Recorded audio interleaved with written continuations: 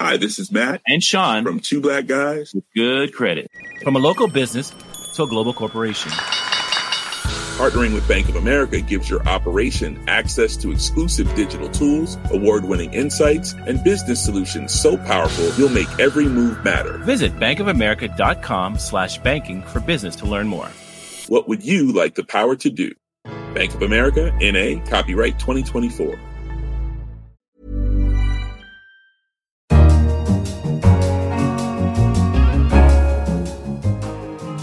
In London, this is The Economist, and you're listening to Babbage, a weekly conversation on science and technology. I'm Kenneth Cukier, senior editor and host of Babbage. This week, an online quantum computer is being made available for the public to play with. And for the first time, a robot has successfully performed an operation on a pig. Here is the lead author of that study, Surgeon Peter Kim. If you happen to need a surgery, or if your loved one needs a surgery, wouldn't it be nice to have that surgeon's skill set available to you anywhere, any time?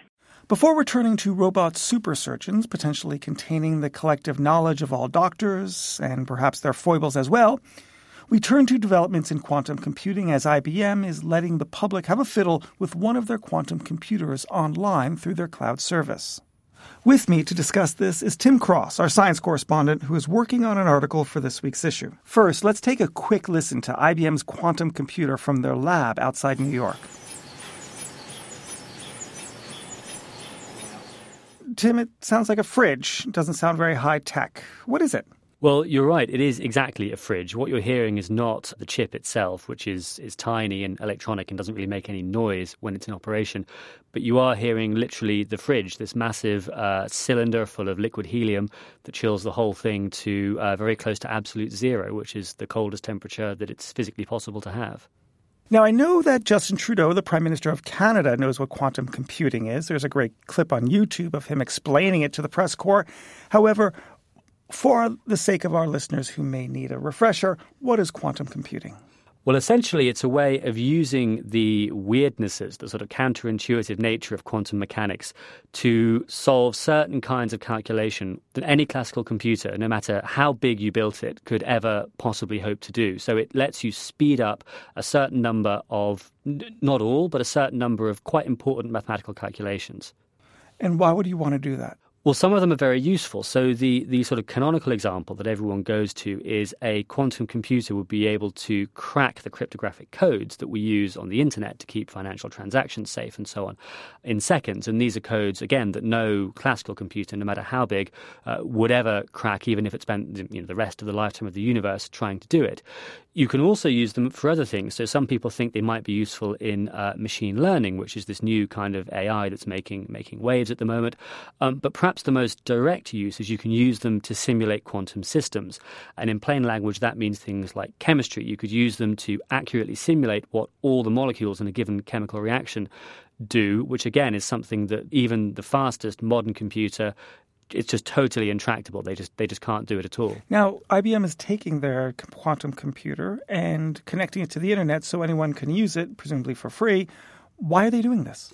All the applications I just described, they may well happen one day. We don't have them yet. So the quantum computer that IBM has, it's a small research model. It's got 5 qubits, which are the sort of basic fundamental particles of quantum information. Something that big, you can easily simulate that on a current laptop. So it's not exactly a technological breakthrough. I think what IBM want to do with this, they want to sort of introduce people to quantum computing and to get them used to thinking about how it works, because it's a very different model from how sort of standard computing works. So making a working quantum computer is technologically really tricky. You have to put them inside these massive helium fridges that chill them almost to absolute zero. You have to do your best to isolate them from almost anything in the outside world. You control them by squirting microwaves into the cavity, and each qubit responds to a different frequency of sort of radiation. But what IBM have done is they've built an app that hides all this from the user, and what you get when you log on is something that looks almost exactly like a musical stave. So you have 5 parallel lines lines, one for each qubit in the processor, and you have a series of little icons along the bottom, each of which represents one fundamental quantum operation. And it's literally a case of dragging and dropping them onto the lines. And when you've got the program you want, you push a button. The symbols are sent off to IBM. It converts them into microwaves, does all the magic, and the answer comes back. So it's very sort of easy to use. It abstracts all the technological difficulties away and lets you focus on what exactly you can and can't do with one of these chips. Now, I'm sure that there's going to be a lot of researchers around the world who want to get their hands on a quantum computer to actually run their analyses. Do you have any sense of who's going to be the first ones lining up? And what is IBM going to do when the network bandwidth is so congested because everyone wants a piece of it? Well, I'm not sure. I mean, a lot of people who are really into this stuff, the sort of people who professionally research this stuff for a living, they'll have, simulated chips that they can use themselves. I think this is aimed more at sort of, typical programmers who just want to get an idea of how this stuff works. Now, you're right, it might be really popular. And IBM have a system whereby you get effectively a certain number of points and they refresh every day. So you're allowed a certain amount of processing time on the system, and it won't be up all the time. They have to take it down every 12 hours to do maintenance, essentially.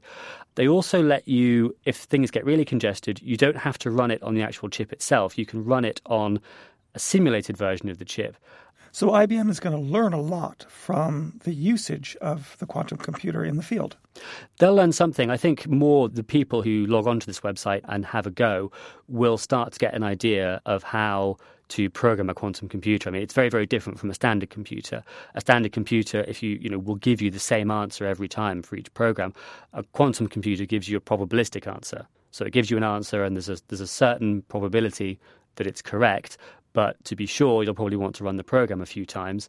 The kind of algorithms that work on a quantum computer, they're very specialized and they have to have sort of certain characteristics, otherwise they won't work at all. And, there's no substitute really for getting your hands on one of these things and playing around with them. You can read all the theory books you want, but you talk to any computer programmer and they'll say, no, I want to actually try it and see what happens. And that's, I think, what this is for.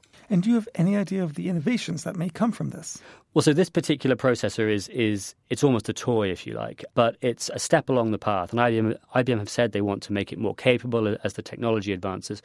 In maybe 10, 20 years, when you have systems with hundreds of qubits, you'll be able to do some of the things we talked about. I think the biggest one, although it doesn't tend to get that much attention, is the chemistry stuff. Because the models we use at the moment, they make all these simplifying assumptions, so they're not directly representing reality. A quantum computer could simulate the chemistry pretty much perfectly. And if you're doing any kind of large-scale industrial process, there'll be efficiencies you can gain. You might even find sort of new ways of synthesizing certain chemicals.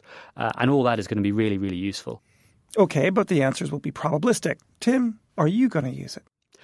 Well, I'm not a programmer, let alone a quantum programmer. I'm merely a humble scribe. But the other day when I was doing the interviews for this piece, I talked to one of IBM's researchers and he showed me, he gave me a demonstration. He programmed the computer with something called Grover's algorithm that lets you search piles of unsorted data, much faster than any classical machine could. And it was a simple case of him just dragging the symbols onto the bar, pushing the button and waiting just a fraction of a second for the answers to come back. So it's pretty easy. Sounds great. Thank you very much.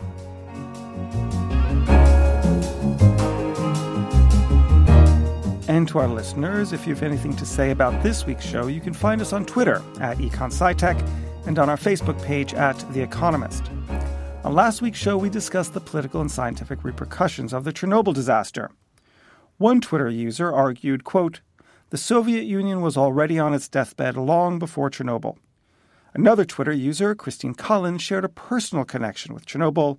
She wrote, "So sad. My grandmother lived there before all of this was ever built. I was told of how beautiful it was. Now only a nightmare." If you have something to add, please do so. Next, a group of scientists have taken surgery one step closer to the realm of self-driving cars by successfully completing an operation on a pig using an autonomous robot surgeon. From a surgeon's perspective, even though we're all very proud of our craft, skill sets, and how we provide care, wouldn't it be nice to have a technology that would enhance my capacity and capability as a surgeon? That was lead author Peter Kim when we had him on the line from his office in Washington. With me to discuss this topic is Ananyo Bhattacharya, our science correspondent, who's working on an article for this week's issue. Ananyo, what have the scientists achieved? What they report is that about 60% of the operation the robot managed to perform completely unaided. And for the remaining 40%, they had to make small adjustments. Although, since they had submitted the paper, they had gone through the operation and the robot had been able to do it pretty much by itself. Now, obviously, there are some caveats. They had to prepare the pig in advance. Obviously, the pig had to be anesthetized. They made an incision to expose its bowel, and they prepared the bowel in the way that it would be prepared for a sort of consultant surgeon who is about to get to work on a patient. But those caveats aside, the robot, when they compared it to how human surgeons do, managed to outperform them.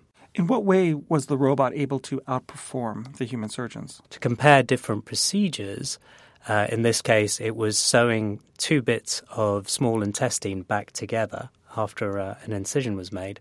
They look at the quality of the stitches, how evenly spaced they are, and they look at how much pressure the bowel can sustain afterwards. So basically, they pump it full of air, and they see whether it bursts or at what point there's a leak, if there's a leak. And they found that all of the intestines that had been sewn back together by the robot were able to sustain more pressure. They were less leaky. And what sort of technology was necessary to enable robot surgery? Yeah, so they started off with a standard, fairly commercially available robot arm.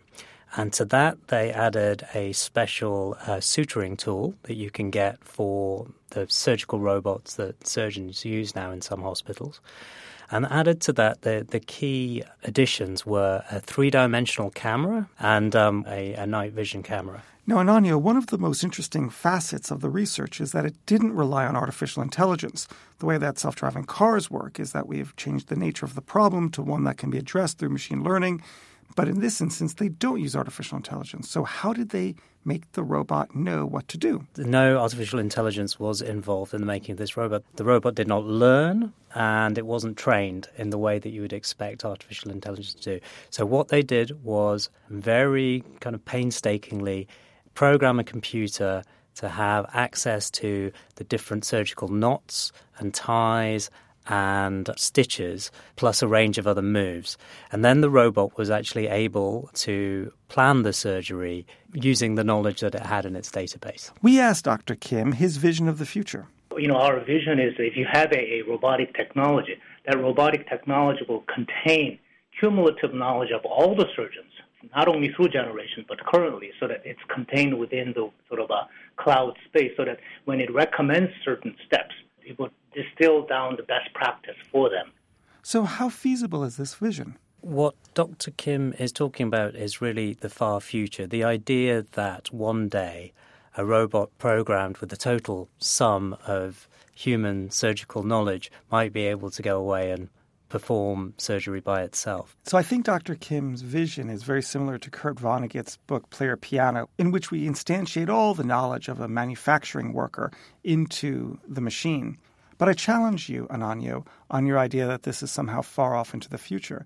It seems to me that in this future state, maybe 20 or 30 years, we'll be highly reluctant to have human beings operate on people, precisely because it is so messy, and will prefer the encoded information of all time that's embodied in the robot. Well, Ken, perhaps I'm more of a pessimist than you, but I look at all of the technologies that scientists are very keen on, like GM, and I look at their public acceptance, and I wonder, in that bright future that you're imagining, will the public trust a robotic surgeon? How about the role of intuition and experience and wisdom and the unexplainable inkling that a doctor may have of what to do at a given time? Will this destroy some of the artifice of the operation? Well, that's fascinating, isn't it, Ken? We know that an artificial intelligence managed to beat a player at Go recently. So should this become an AI robot at some point in the future, then we're going to face that riddle all over again. Can robots have intuition? Well, at the moment, they seem to be doing a pretty good job. Well, they're very good at winning games, and they're not applying themselves to surgery yet. We're still hand-coding the robot in surgery, but we'll see where this evolves. So thank you very much, Ananya. Thanks, Ken. That's all for this episode. You've been listening to Babbage. For more news on science and technology, visit economist.com. In London, This is The Economist.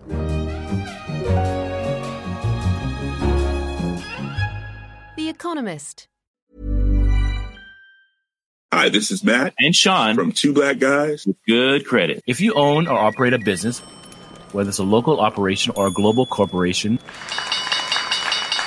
partnering with Bank of America could be your smartest move.